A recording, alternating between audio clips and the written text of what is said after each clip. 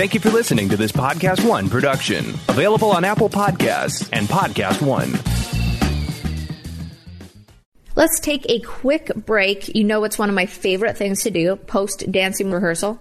Not gonna lie, it's putting on some sweatpants immediately and having a drink. You all know I love a glass of wine or two, but I also like to switch it up. So lately, Jason and I have been making a little cocktail at night using Rum Haven.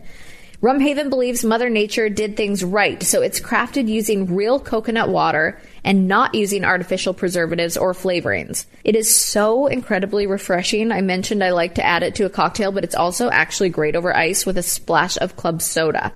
It tastes like I'm on vacation, sitting on an island, somewhere far, far away, which is without a doubt a great feeling, especially during these crazy times. So make sure to follow at Rum Haven on Instagram because they post all types of these seasonal recipes. They do giveaways and tips. Plus, when you go to discover.rumhaven.com, you can find their latest blogs, quizzes, and any promotions they have going on. On one of their latest blog posts, they actually have some tips about planning your virtual watch party, which is pretty perfect since everyone's favorite reality show is back on Tuesdays. Be sure to have a little virtual drink with me, sip some Rum Haven, maybe even while you're listening to the pod. Let me know what you think.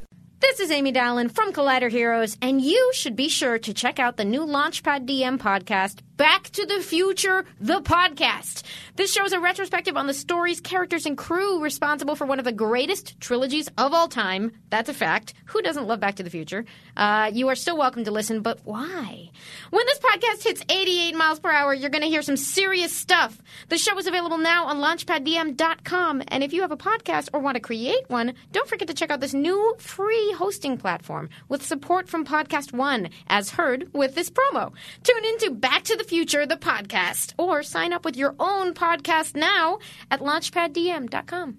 It's that little Chico Pitbull, Mr. 305, better said Mr. Worldwide, and I'm here to tell you about my new podcast, From Negative to Positive, brought to you by my friends over at State Farm. I believe that to have success, you got to play the game, so that the game doesn't play you. You know, the biggest risk you take is not taking one. It's very important that you make sure that you make the most out of your money, especially when it comes to insurance. State Farm offers surprisingly great rates. They have great agents standing by helping you personalize your coverage. All this is backed up by award-winning, easy-to-use technology. It's a great price with an even greater service. When you want the real deal, like a good neighbor, State Farm is there. There's an underdog story happening today in America. Small businesses are fighting to make a comeback, but in the moment they have the least, they're giving the most. They're rallying communities and neighborhoods, yet asking for little in return. Well, it's time we gave back. Small Unites is making it simple for everyone to take action and support the small businesses that unite us all. Find out how you can donate, shop, and share today at smallunites.org. Welcome back to Giant Size Heroes. This is number 20. How you doing this week? Doing good. I'm recovering. I took 4 days off for my birthday, and that actually tired me out more than working. I'm not good at time off, and I consciously didn't leave the house for 3 of the 4 days to see if I could do it, to see if I could actively not work. It was my first 96 hours off since 2018. I hadn't taken 4 days off since Christmas of last year, so I tested that, and it was very hard. But I got a lot of good. I caught up on Marvelous Mrs. Maisel, nice. Which is not pronounced Maisel unless she's Cree, which is how I pronounced it the first 2 weeks I'd watched it, and I realized that in hindsight when you and Dorian corrected me. Marvelous Mrs. Maisel. And what else did I do? I am on season 8 of The Office now. Nice. Which is exciting. Will Ferrell's in it. That was surprising. Will Ferrell's in The Office? Yes. See? I didn't know. Everybody was like, it was a pop culture phenomenon. I was like, what are you talking about? See? It's shocking. Wait. And I read a lot of comics, but I didn't read any of this week's comics because that felt like work. I intentionally was like, I'm going to be contrarian and read other comics. I'm going to take time off by reading my choice comics. So yeah, it was great. I had a birthday and you came and it was great. It was so You much got to meet fun. Spidey Cat. I did.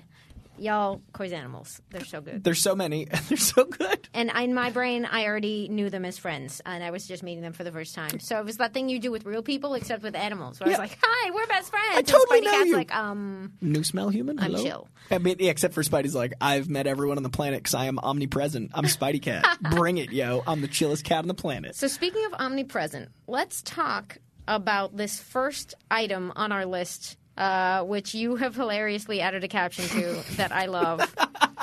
So, Corey, you got any strong opinions on this weird random rumor breaking via like a casual line in a Deadline Hollywood recap of the Saturn Awards that implied that Robert Downey Jr. might show up in Black Widow or be seen in Black Widow playing Tony Stark? Awful idea. Really? Worst idea. Why did Logan work? Closure. Why does death matter? Because it's the end of knowing someone. The first guy who would have been excited for a surprise Hugh Jackman, like in Deadpool 2.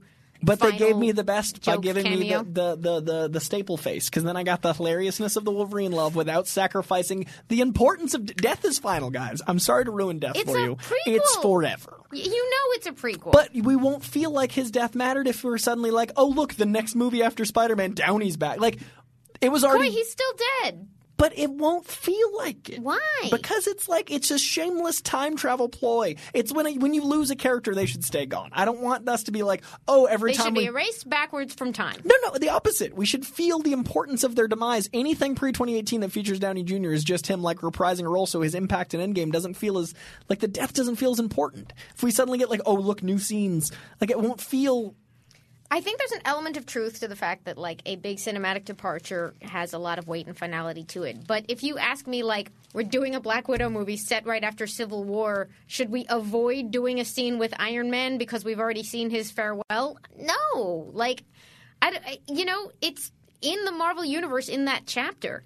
Why wouldn't the other folks show up if you can somehow budget for and plan around that? I don't want the movie to be distracted by a bunch of side characters who are not Black Widow, but everybody else has solo movies with 17 backup people. She did most of her storytelling in Captain America Winter Soldier. I feel like the finality of death will be a little bit abated by having her pop up and by having him pop up. I liked that Endgame was the end for, like, it felt like the end. And now there is a counter rumor that says those scenes, if they exist, and if this is even true, might just be like outtakes from previous footage or like spare footage of him being like, go on the run, because obviously they're not on the same side at the end of Civil War, so it's not like they're probably having detailed hangouts. Will that Somehow be that's better or worse? Somehow, like, knowing it was already filmed before he died works for me. And it's such silly like headcanon. But I own the fact that I like the idea that in 2018... we had, or 2019. What year did it come out? Where am I? Who am I? It was this year, 2019. I like the idea that in 2019, the snap was the last moment of Downey Jr. playing that character, and I love that it mirrored. He filmed it right across the street from when he said Iron Man the first time. I love energy that we've spent appreciating the poetry of the beginning, middle, and end of the story. All of that stuff. Like I can admit that, like, if they turned around, did his big farewell tour, and then were like, surprise, entire Robert Downey prequel, I'd be like, okay, that's kind of cheap. But I would also show up and watch that movie, because why am I going to be mad about more Tony Stark? Oh, I'm not showing up. I'm not like not seeing Black Widow, but I am taking a stand saying it's awful. I think I'll be there. Like, they could almost, like, there's very little they could do to keep me from going. It is also weird where, like, they designed an entire movie as a post-farewell to Tony, and he does not appear in it, and it's called Spider-Man. It's so one of the reasons I'm okay with the Sony thing. It's just, well, yeah. But it is just an interesting, like, I don't know. You make excellent points. It was a big formal farewell. I would understand if he turned it down on that basis. He got two farewells. He got Endgame. He got Spider-Man. He's Tony Stark. He's going to do encores. Is the MCU about Iron Man, or is it about a cinematic universe of Marvel characters? It's not the Iron Man cinematic universe. I get it. Like, but now he's dead, and I love Robert Downey Jr. It is a prequel. He's earned the $28 million he makes per minute. It's fine. Like, I love Downey. I love the character of Iron Man. I get the impact it's had. But if we negate that impact by having Black Widow have a prequel scene with him, and we see Downey as that iconic character again, then the last time he's on screen isn't that beautiful moment.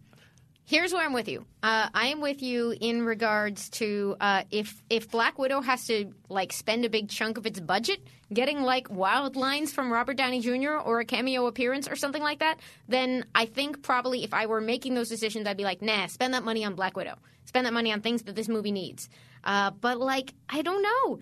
This is comic book universes. It makes sense for people to show up in each other's movies. The primary thing that makes that difficult in the real world is timing and actor schedules and money and all that stuff. And if you're telling me you worked all that stuff out so that Tony Stark can show up in Black Widow's series, I expect that that makes it feel more like the comic book universe I love. It also feels like a ploy to me, like they put it in the trailers. Like to me, it feels like, oh, remember we got Downey Jr. Like they better not sell this on the strength of like, oh, and also see Robert Downey Jr. again because it's a flashback. There are things that bother. I would not be thrilled about that. So I vote. I love the beautiful arc Iron Man had. I think Iron Man and Captain America switching narratives is one of the strongest arcs in the history of cinema, and that is a very bold statement, but those characters switched from selfless to selfish in the most beautiful way.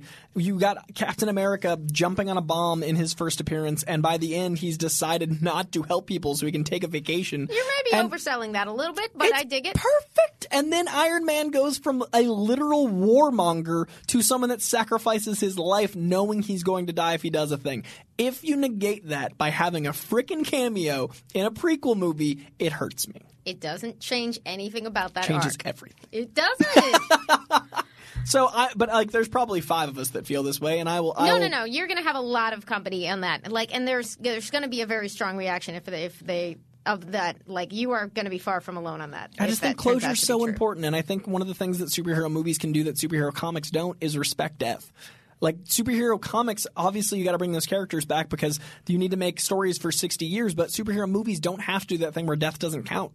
I like that, the impact of his death is important, and I feel like if we make death... Like, I was so glad Quicksilver never came back. I like the actor, and I like Quicksilver, but if... Well, why are you blending the idea of watching filmed appearances in order with the idea of reversing the effects of death?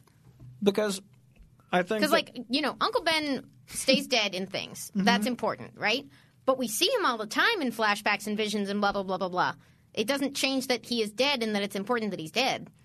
That's fair. But narratively, a movie feels different to me than a comic. Like, okay. if Uncle Ben had flashbacks in every movie, it'd be like, it's like he's still with us, and that wouldn't work for me. Huh, okay.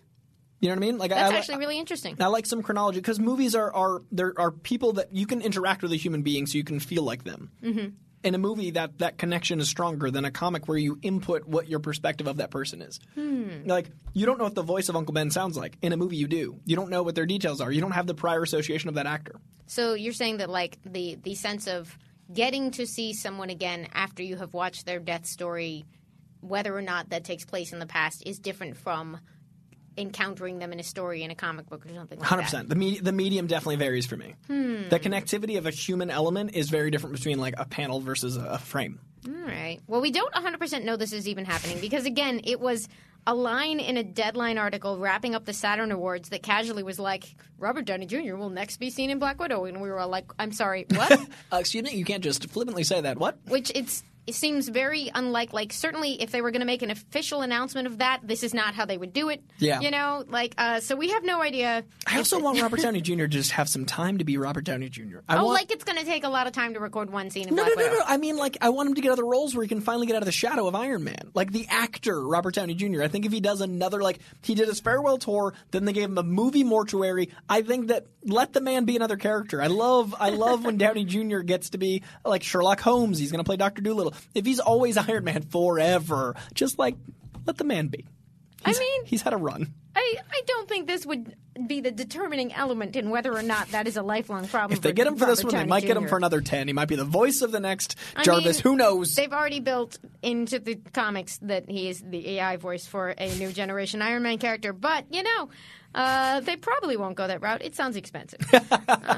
He makes some money, that Downey. We already talked about the new Birds of Prey poster this week and the amazing character covers by Tula Lotay for the upcoming reprint collections, which I just love and think are fabulous because Tula Lotay is great. We also, this week, I just thought this was exciting. Super Dinosaur is an Image comic that we love at the shop. It's about a super dinosaur. You would love it.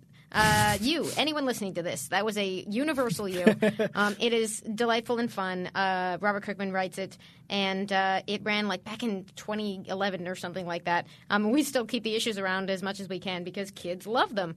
And kids will probably also love the animated series, which came out in Canada but is hitting Amazon Prime in, I think, early October. I meant to write that part down. But we just found out it is coming to Amazon Prime. Skybound is making a Super Dinosaur animated series, and that's cool as heck. That's real cool. I love that Amazon Prime is They make so many bold choices because they just have the money. Like, Amazon Prime is like, would you like anything? We've got it. You want it in the next 2 hours? Sure, we'll fly a blimp over. And they just then they make content. It's so weird. It's like if UPS had a network. The concept of Amazon being a network of original content is amazing.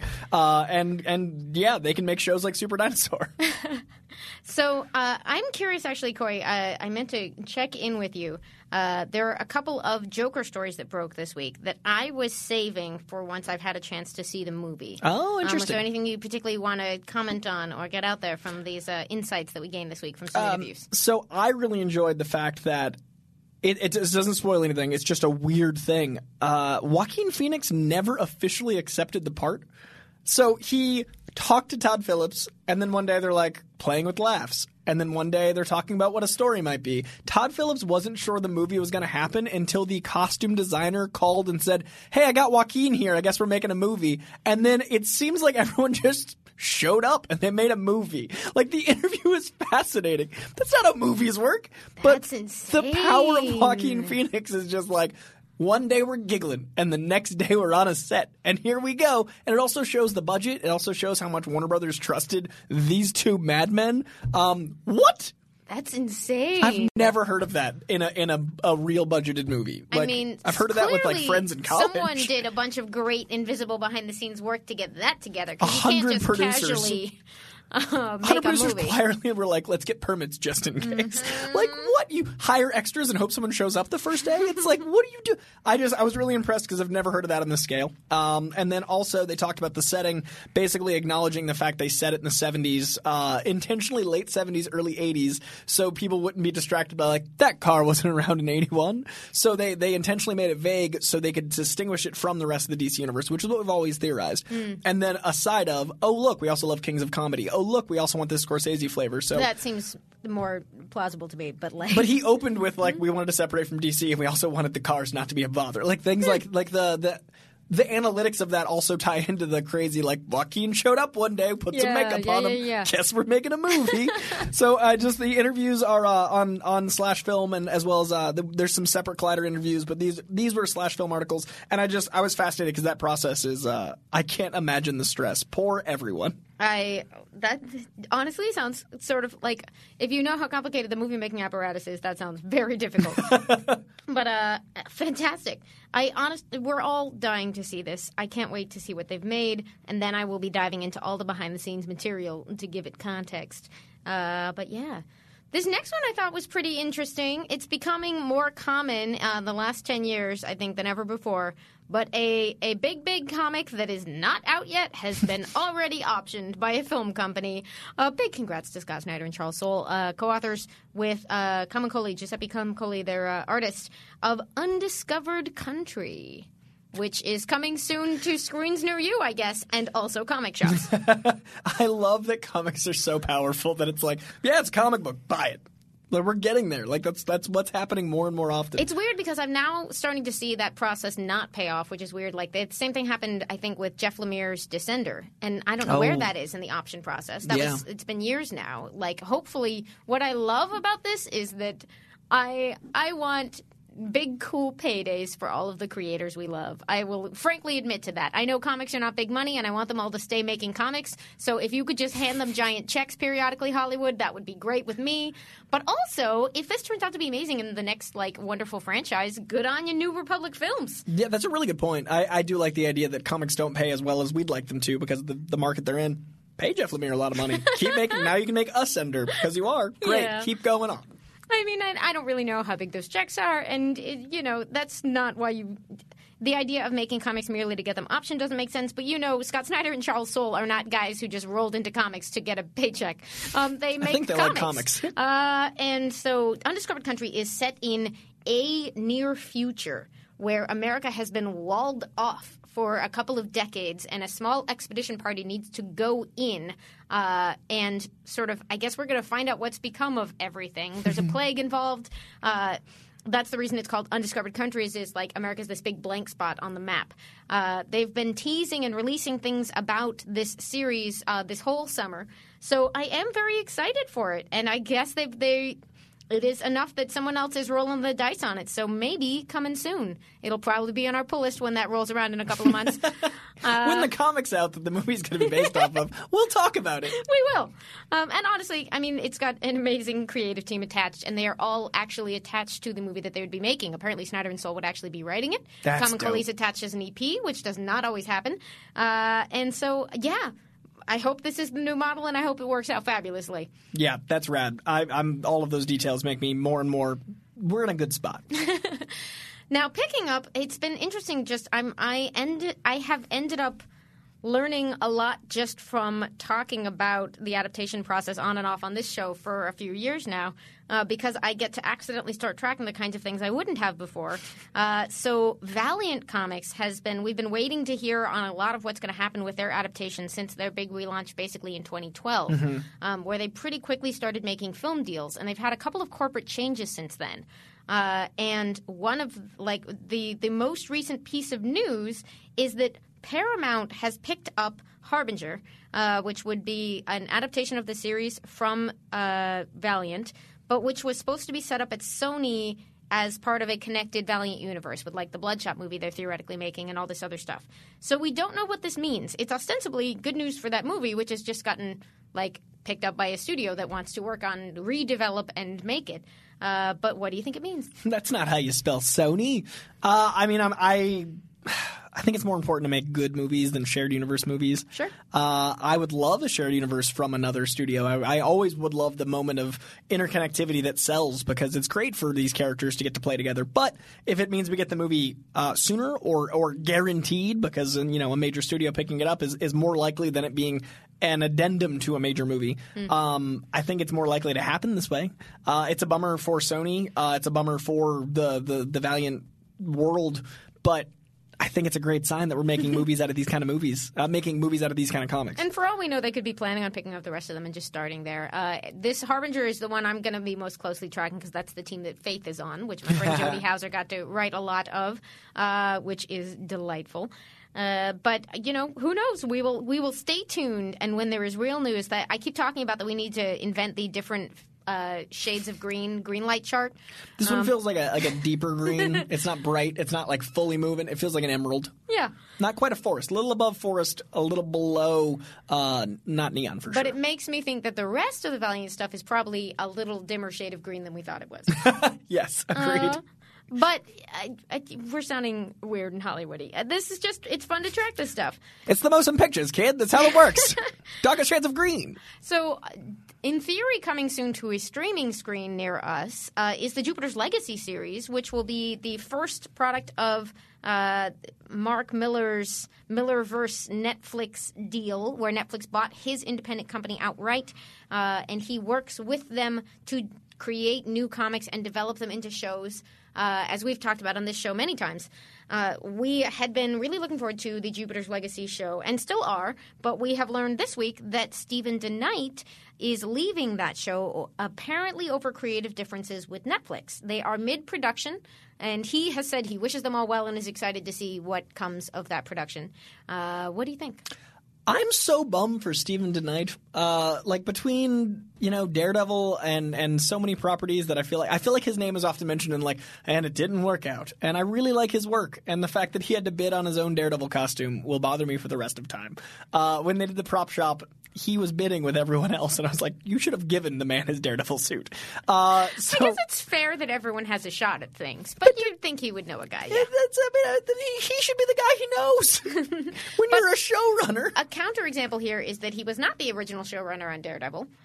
Several wonderful people worked on Daredevil at different times, so it's possible that the person who's coming in to pick up Jupiter's Legacy is going to become as associated with that show. Wasn't Drew Goddard the first showrunner on Daredevil? I was just thinking, I think it was Drew Goddard and then Stephen DeKnight and then Eric Olson. Sounds correct. I think that was the way it went down. But the point being, maybe the person who's coming onto Jupiter's Legacy right now is going to become as closely associated with it for us and do as great work with it as he did on Daredevil. True. And I love Mark Miller, and that's why I'm invested, because I love the team. Yeah. But I just feel bad for Steven tonight, whatever's happening. Like, gah. I track his stuff because of Buffy, because he's great. Yeah. But I don't think we should be worried for him. I think he's gotten to do a lot of cool stuff, and he'll get to do a lot of cool stuff. He's constantly attached to comic properties I love, so clearly I enjoy his taste, but also clearly he's very well off making these things because he's in the right rooms at the right times. I clearly like the man's taste, so keep doing cool stuff, Steven, tonight. Let's have a positive announcement. So, positive cool stuff that could have happened brings us to our next item on the list, which was a really cool thing we all got to see this weekend. Remember when Kevin Feige was like, we've got cool stuff in the vault we'll probably never show you? Well, he cracked the door open a little bit.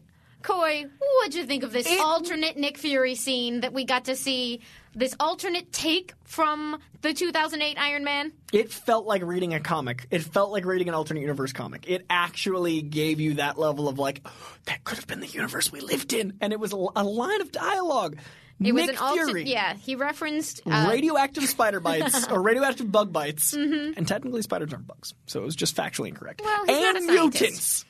He said the word mutant in 08 or in 07 before they released it in 08. Back in 2007, the word mutants was uttered, and then it wouldn't be again for at least 12 years. Yeah, there was just no way that was going to work, so I love that they filmed it, but they were like, let's just cover our bases. I don't know, what? Well, Brian Michael Bendis apparently wrote all of the post-credit scene stuff, so all those lines were written by Bendis. So I love the idea that Bendis was like, hey, that'd be cool. I didn't know that. Yeah, Bendis wrote the post-credit scene. He was also writing Ultimate Spider, so Bendis was writing the Ultimate Universe that effectively it was based off of, then wrote the post-credit scene, if the rumors are true.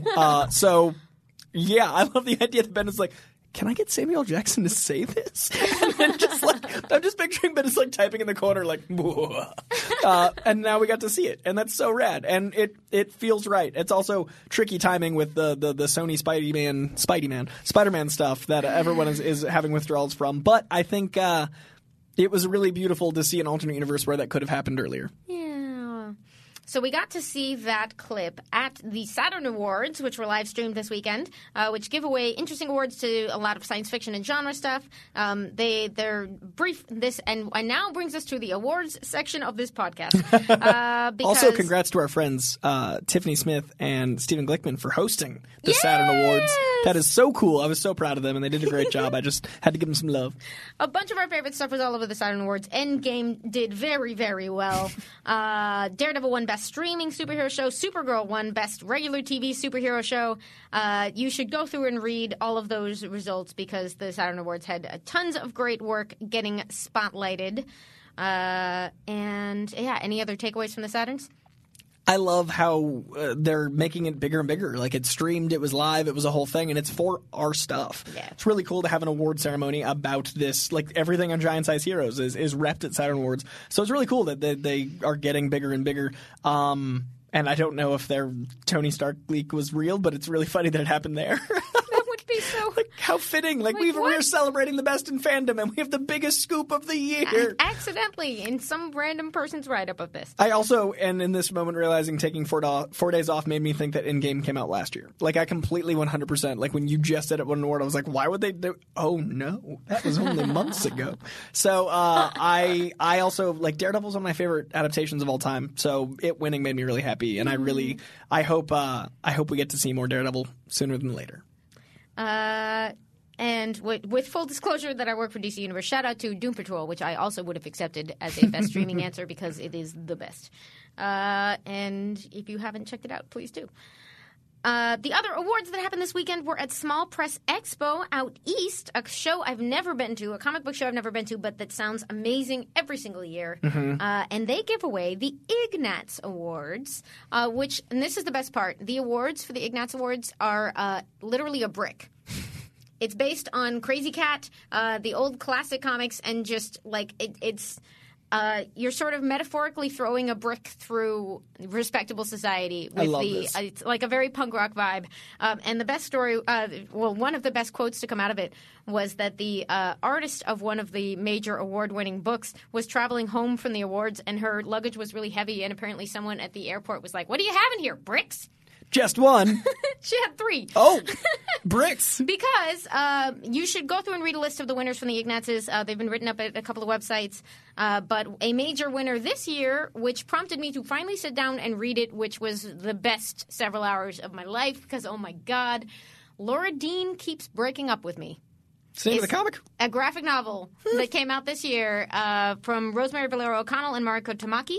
I love Mariko Tamaki. Oh, my God. Corey, this book is amazing. Yeah? And the use of color in it should win its own separate award. It's one of these – it's primarily just in, like, 2 colors as if it's black and white, but there are pink highlights, and they're in different places on each page. I've seen that in other – and it also might have been Tamaki.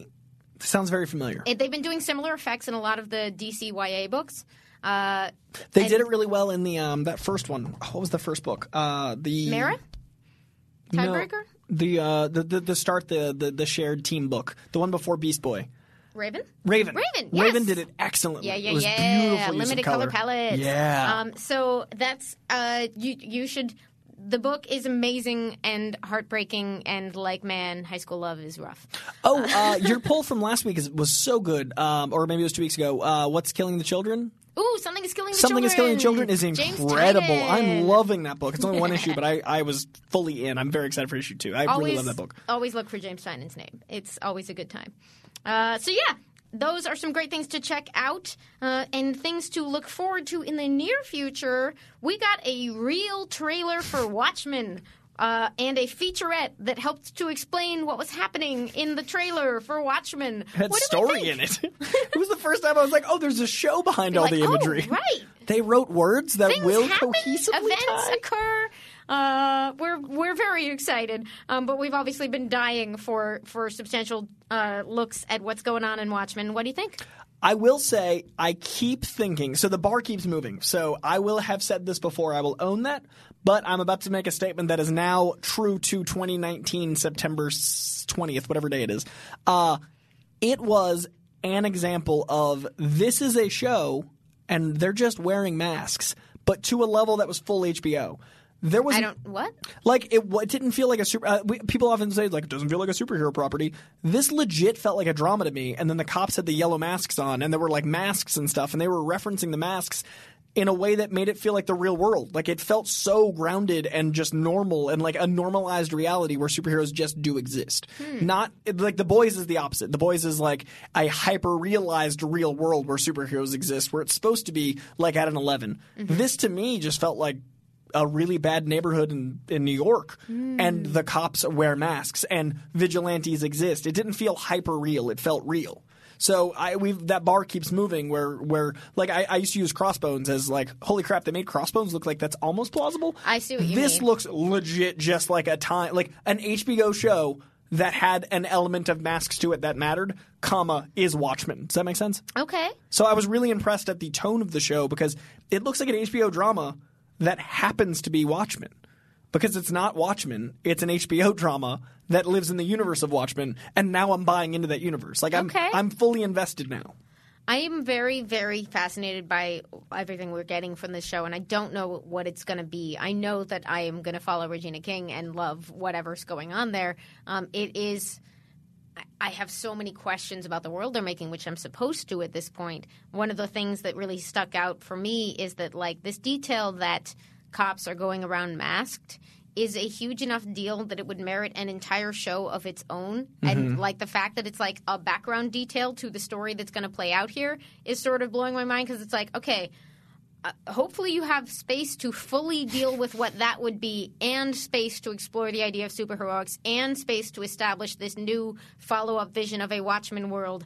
But I probably should have faith that they will have the space for all those things. And the imagery that they're throwing at us, where I think they're going to save a lot of the more clearly visually comic booky stuff for later episodes and let it open up in the way – I mean, in that, like – stealthing it into people's lives the way they did with Game of Thrones, where they're like, there'll be some dragons eventually, but by that time you're hooked. Yeah. Where a lot of us were like, it's fine, just have dragons. Well, like you were saying with the Watchmen, the masks on the cops, it's contrary to every comic book ever or not every, but like the themes of comic books. Why are you wearing a mask? Vigilantes wear masks, and if you were just an officer of the law, you'd reveal who you are. Like the J. Jonah Jameson perspective on like what that. So I love that I don't think I've ever seen especially a live action property deal with the inverse of that. Everyone is anonymous. It's a fascinating choice, and it's interesting because they want to make a lot of statements about what masks mean, but what I don't know yet is what they mean in this world. In the opening monologue about masks, or doesn't connect to anonymity in our world, which we've seen has both very positive and very negative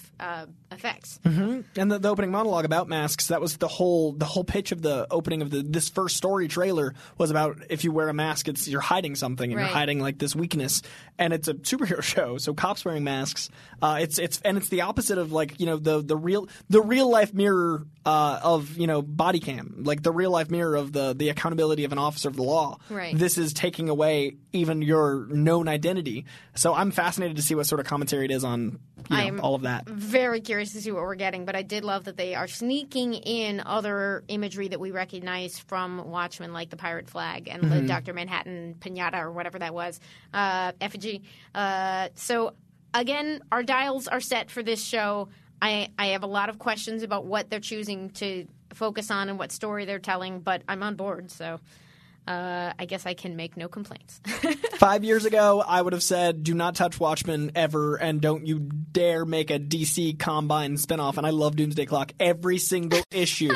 So if you're going to convince me again with an amazing HBO show, I'm back again. Right now I don't feel like this is Watchmen, but that probably is going to end up being a selling point because I'll just invest in whatever it is that this is. Mm-hmm. I think it's going to become a Watchmen show like episode 5.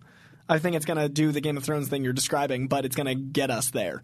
I think we'll at some point have full, naked blue dick swinging Mr. Manhattan. Like I think it's going to be it's on HBO. You can, but I think we'll get to the point where it's going to feel a lot more like the movie than people are expecting. I will be very excited, and they should be grounding it in the specific story they're telling and the specific characters who are here. It just really I have found myself surprised by the okay, so. Police anonymity is the center of this. Okay, let's do it. They kept that promise for so long. I mean, they've hinted in this direction with some of the other material. But yeah, it was nice to have like a substantial look at this. And Regina King rules. So it's going to be great. We got some more general movie and entertainment news. Movie Pass is officially done.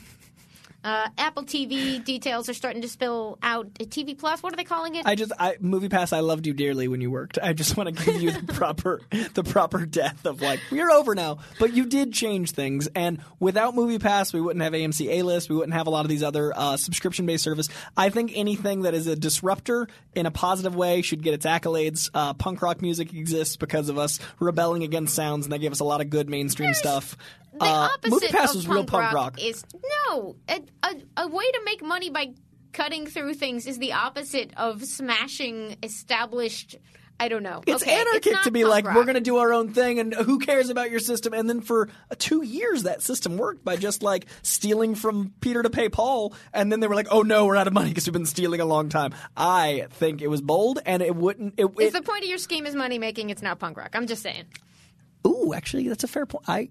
Touche. Okay, I accept your terms. I think the way they went about it was punk rock. I think the goal wasn't. So it's like the Sex Pistols. It was punk rock and then it sold out. I guess. Sorry, Sex Pistols fans. I mean, and I say that, but people keep reminding me that there were like classic punk bands formed to sell T-shirts. It's also, fine. Yeah, no, Sex Pistols never sold. I retake all of my specifics, but I do think that without Movie Pass, we would be in a very different movie system. And I think that it's really important. The subscription-based services really do work, and it gets people in seats. And that was one of the first ones that went mainstream. So also, my hilarious friend Lucia Fasano wrote a whole song that is a mournful ode to Movie Pass. I respect so you this. should check that out.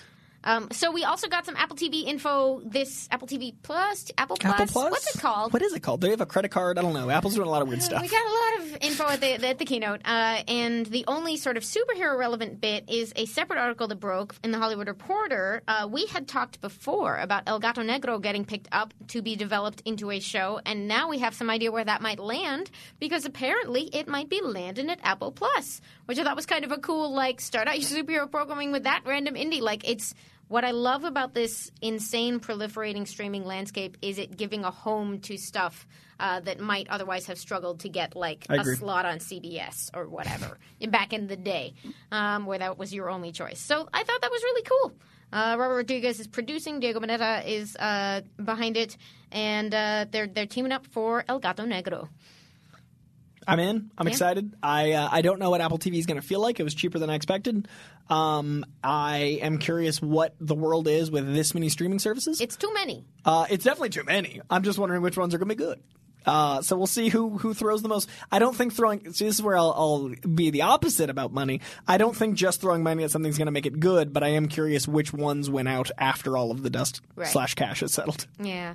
And it is – we gained so much when premium cable opened the door to a lot of great quality programming, but we, as many people have already pointed out, have very much lost this ability for there to be a show that everyone can talk about and access, and I'm very curious where it's going to go.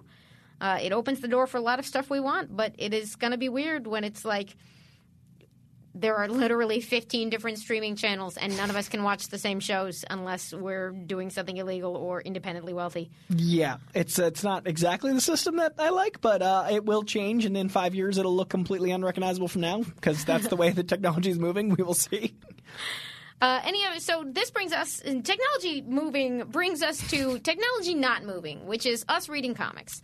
Yeah. Although I guess I read a lot digitally these days, so technology moves a little.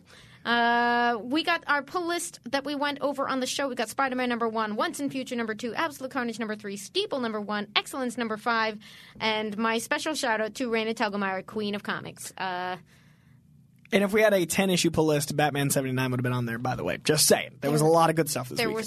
It was a really tough week. Like, Clayman and Tom King not making my top 5 means, whoa, this week is crazy. Yeah. It's if you're catch up on Batman if you like to have your heart broken.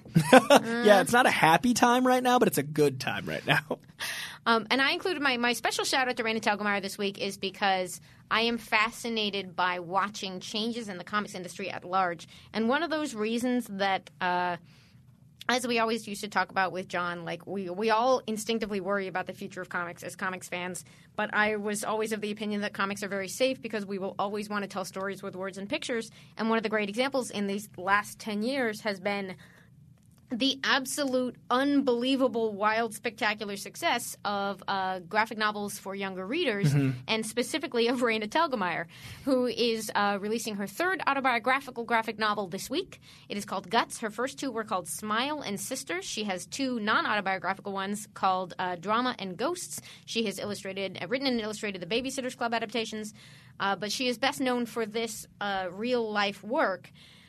And I think I looked up the figures for this. The last year that she had a new original, was 2016. It came out in September as well. It sold over 200,000 copies by Christmas, not counting comic book stores or book fairs. Whoa. Merely by estimates from Comic-Con. And that year that her book came out, her books total that year alone sold 1.3 million copies. That's insane. So those are some numbers. It really is. It's a fascinating piece of perspective for me because an entire generation is growing up on these, growing up on comics, on comic book storytelling. In this case, graphic novel storytelling, but it's comics. And that is going to have a really fascinating impact. Like the first kids to get hooked on Raina books are basically almost old enough to be doing their high school journals now. Like they're all about to go to art school and come out and redefine comics as we know it. So, watch out for that. And it is this interesting thing where it's outside of, it's not superhero storytelling, so I don't tend to focus on that stuff that much on this show, but it is such a huge part of the comic book landscape. It's wonderful storytelling. They're honestly really good. I'd be mad if she was this successful and the books weren't good. The books are great. She's very good at what she does. And Guts is out this week, so ask a kid near you because they already know her name. And I don't, so I'm not even going to chime in with pretending to know. This was all, I was just receiving news, receiving knowledge. I turned old this week. I feel like I'm a broken record because I feel like I talk about this constantly. But this, I know of it through you, but I wouldn't know hands-on. Like, I couldn't speak on the books. I would be, parroting what you've told me, which they'd catch on. And it is funny because, kids who are like, I don't know, comics, blah, blah, blah. And you're like, Raina, and they're like, oh, yeah, obviously. There's a million copies of that in the school library. Like, they know. That's amazing. And we get a new one this week. So, yeah, a shout-out to the future of comics. Thank you for hooking kids on comics. We appreciate it. Also this week, did you read the Tom Taylor Friendly Neighborhood Spider-Man number 12 last week? 11? The Mary Jane issue? No, I hear it's great. Oh, the Mary Jane issue is incredible. But it left me wondering if that book kind of works as both anthology and in arcs. Like there's an arc and then there's a one-off and then there's an arc. And so he's a new Friendly Neighborhood drops this week, and I'm really curious if it's going to keep with those like one-off issues or like where the books. I love that the book keeps me guessing, and apparently Spider-Man dies in this issue, and they've been like teasing it, but in like a way that no one expects. Like I'm fascinated. Once again, happening? I wish there was a 10-issue pull list. Spider-Man dies, and like Tom Taylor's been very like, yep, Spider-Man dies, you'll see. So okay, just casually, flippantly, just Tom Taylor making choices.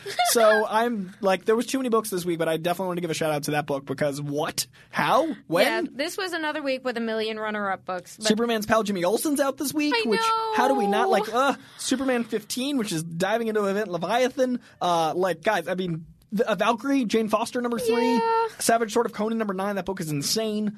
Magnificent Miss Marvel. Lex Luthor, You're the Villain. Like, these are just some of the books I'm reading. There's a million great books.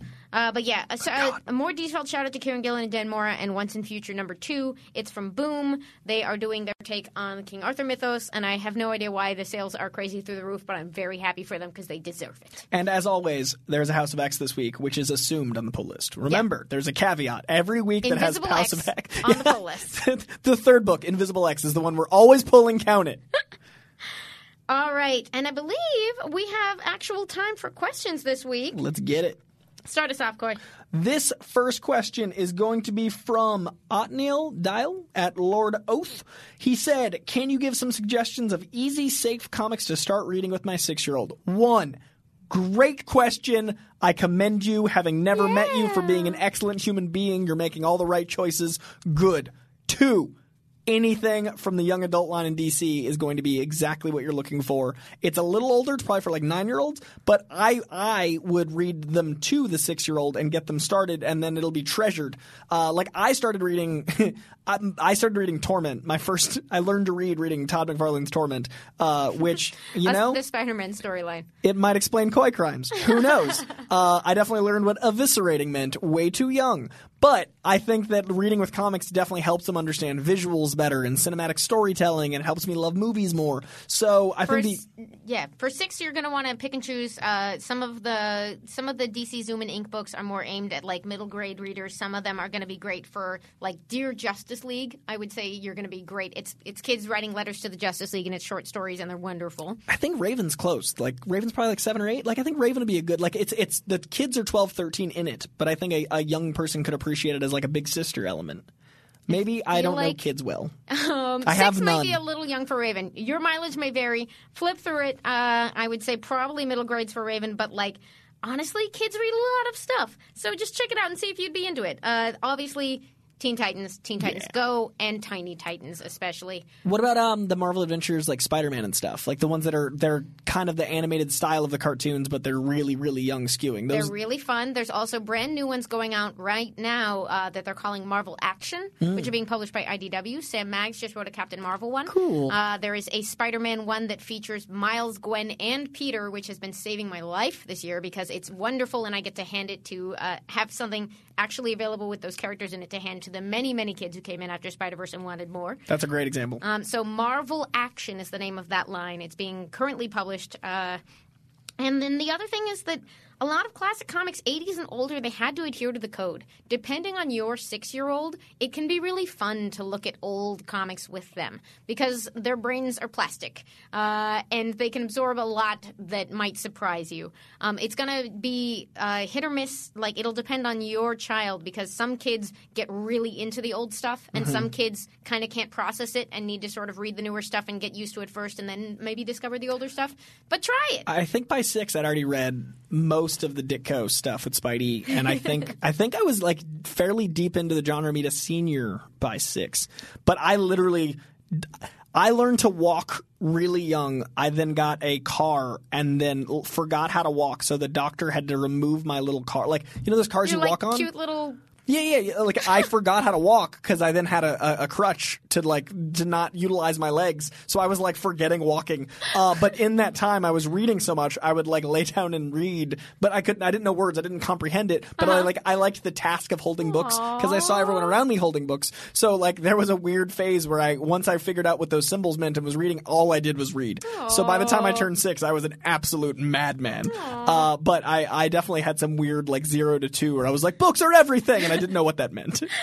I will also give a big shout out. I think 6 is probably just getting to the right age. I'm super, like, again, mileage may vary. It might work a little better if you're a little older. But the DC superhero girls books are fantastic. It's all of them in high school having adventures. They're starting to do ones with the new designs from the most recent animated series. But there's already like 9 of them out, and they're great. And we cannot keep them in stock at the store. And of course, Saga. No. Just so you know, Koi is joking. You will figure that out quickly. There will be a page or 2 very quickly that'll turn that corner. We also have, unless you got a Burning Man, in which case that book is perfect for a 6-year-old. Little burner babies that need to read Saga. Next up, we have Jocelyn at Bad Wolf Bay 10 asking, name. Yeah, very nice name. Do you think that Disney Plus MCU shows will feature post-credit scenes or something similar? Yes. Uh-huh. I do. I think that's their bread and butter. I don't know if it'll be something that ties into the next episode or if it'll be – actually, since they're going out weekly, yes, it'll be something that teases the next episode, I think. It's weird. Or like a side mission. You don't know if they're going to do it every time on every show, but they kind of either have to or not. But I would imagine certainly it would make sense, like on WandaVision, which is based on a sitcom, some of which have developed like funny stingers on sitcoms are an established thing. If nothing else, they will, I feel like, certainly have them at the end of seasons. Yeah. Or if they're doing, like, breaks between arcs. But they could end up having them every time. Over on DC Universe, which, again, I get to do because I spend a lot of time over there. Young Justice, the animated series, has been having end-of-credits gags for their new season all year, which have been, like, mostly quiet things with occasional story content, which is a great way to go. Do you think they'll do them every episode or just a big? I think big. I think every episode might be a bit cloying. Yeah. That said, not for the MCU, so completely ignoring this question, which I apologize for. I hope we've answered it. I want the Jackie Chan bloopers to come back. I want more movies to have bloopers in their credits. Remember that? Remember the 90s? I mean, not everyone is as great and funny as Jackie Chan and willing to look dumb. But like the Judd Apatow, like I want comedians and like comedy movies. Like I wouldn't put it at the end of like, you know, Blade Runner. But like I think that element of credits, I think that not just Marvel and DC should have people waiting for their credits.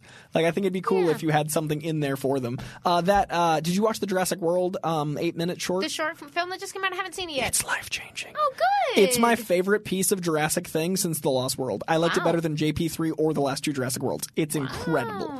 But the credit scenes have little vignettes in between credits that tell other stories. So it's just like taking place in the world, and that's what's cool about this comic book culture we're living in. People understand that these little vignettes kind of tie in but don't have to. So I think that I think more films should use the Marvel and DC model. More of that. Mr. X616 at McFlabjab. I just want to give credit to both of your names. I like that Mr. X of the standard universe as well as McFlabjab asks, since the Disney Plus Star Wars shows are most likely adapted from scrapped movies, Mandalorian from Boba Fett and Obi-Wan, I love this question, could we possibly see scrapped Fox scripts such as Gambit, Kitty Pryde, and Doctor Doom end up as Disney Plus shows? Great question. I don't think so. I'm inclined to agree. I like the way you think. I do think like a lot of that Star Wars material, I'm sure some of it was the development was around. Some of it is just that they're sort of obvious ideas with potential, which is both why they were potentially movies and why they ended up on the service. I am desperately excited for those Star Wars shows.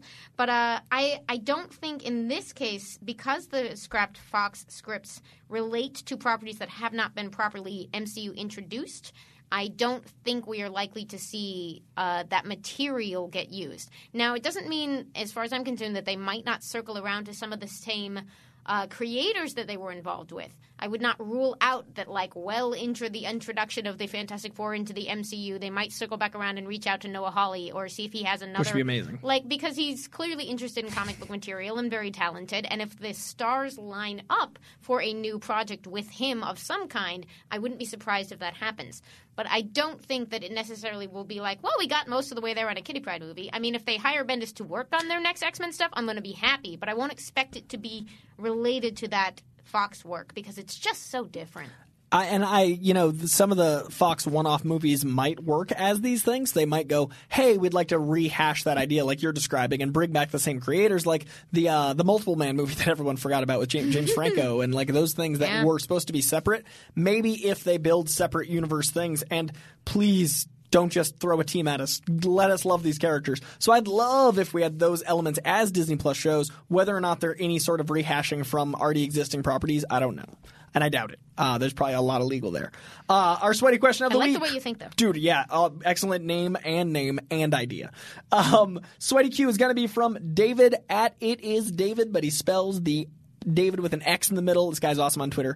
Do you think the rumors that Tom Holland had a cameo cut from Venom, it looks like the late, great John Schnepp may have been correct about Tom filming a cameo. Okay, I actually have no idea what the answer to this is. What's the deal here? So, do you remember John was always talking about... Yeah. So, rumor has it that was real and that Tom Holland did film a Venom scene and that they cut it because of the Sony Fox madness, or the Sony Marvel stuff. But now rumors are out again. Like, the same rumors are out back saying there is a scene with Tom Holland and Venom. Huh. So... I cannot verify. I have no idea what the basis for this is. It would be cool. It made the sweaty Q for me because not only do you have to have been a fan of the show for many, many years, but also that, these things do happen. And now we know there was an alternate universe where Nick Fury said spider bites, so who knows, honestly. That's very, very plausible at this point. But I love the idea that John might have known something a year and a half before the rest of us, 2 years before the rest of us. And I would love if that scene gets to come to fruition and we get to see it. And it looks like, depending on how things go, Venom 2 might have one of those scenes in it. But John was always ahead of the curve. I would have loved to have him yelling about She-Hulk and Ms. Marvel alongside us. But it seems he may have called it many, many moons ago. But I think that's it for everything this week. Yeah. And until next week, stay sweaty. We begin today's meditation with a few sipping exercises to remind us a little treat can go a long way. So pick up your McCafe iced coffees, close your eyes, and deep sip in. And deep satisfaction out. Take a treat retreat at McDonald's. Right now, get a McCafe iced coffee in any size and any flavor for just 99 cents until 11 a.m. Price of participation may vary. The Medicare annual election period deadline is almost here. I'm Meredith Vieira, here with examples of people who started their search for coverage at myhealthpolicy.com. Meet Larry. He likes doing things online, so he started at myhealthpolicy.com. I took my time and found the coverage I was looking for. And done. Next is Mary. When she wanted answers, she picked up the phone. I wanted a local perspective on plans, so I called myhealthpolicy.com and done. Switched to a better plan. And Michael. I met with a local licensed insurance agent face-to-face and done. Go to myhealthpolicy.com to compare top-rated Medicare Advantage plans in your area, including $0 premium plans, or call 1-800-GO-START. That's 1-800-GO-START. Meredith Vieira is a paid endorser. KF Agency operates myhealthpolicy.com, not connected with or endorsed by the U.S. government or the federal Medicare program. A licensed insurance agent may call.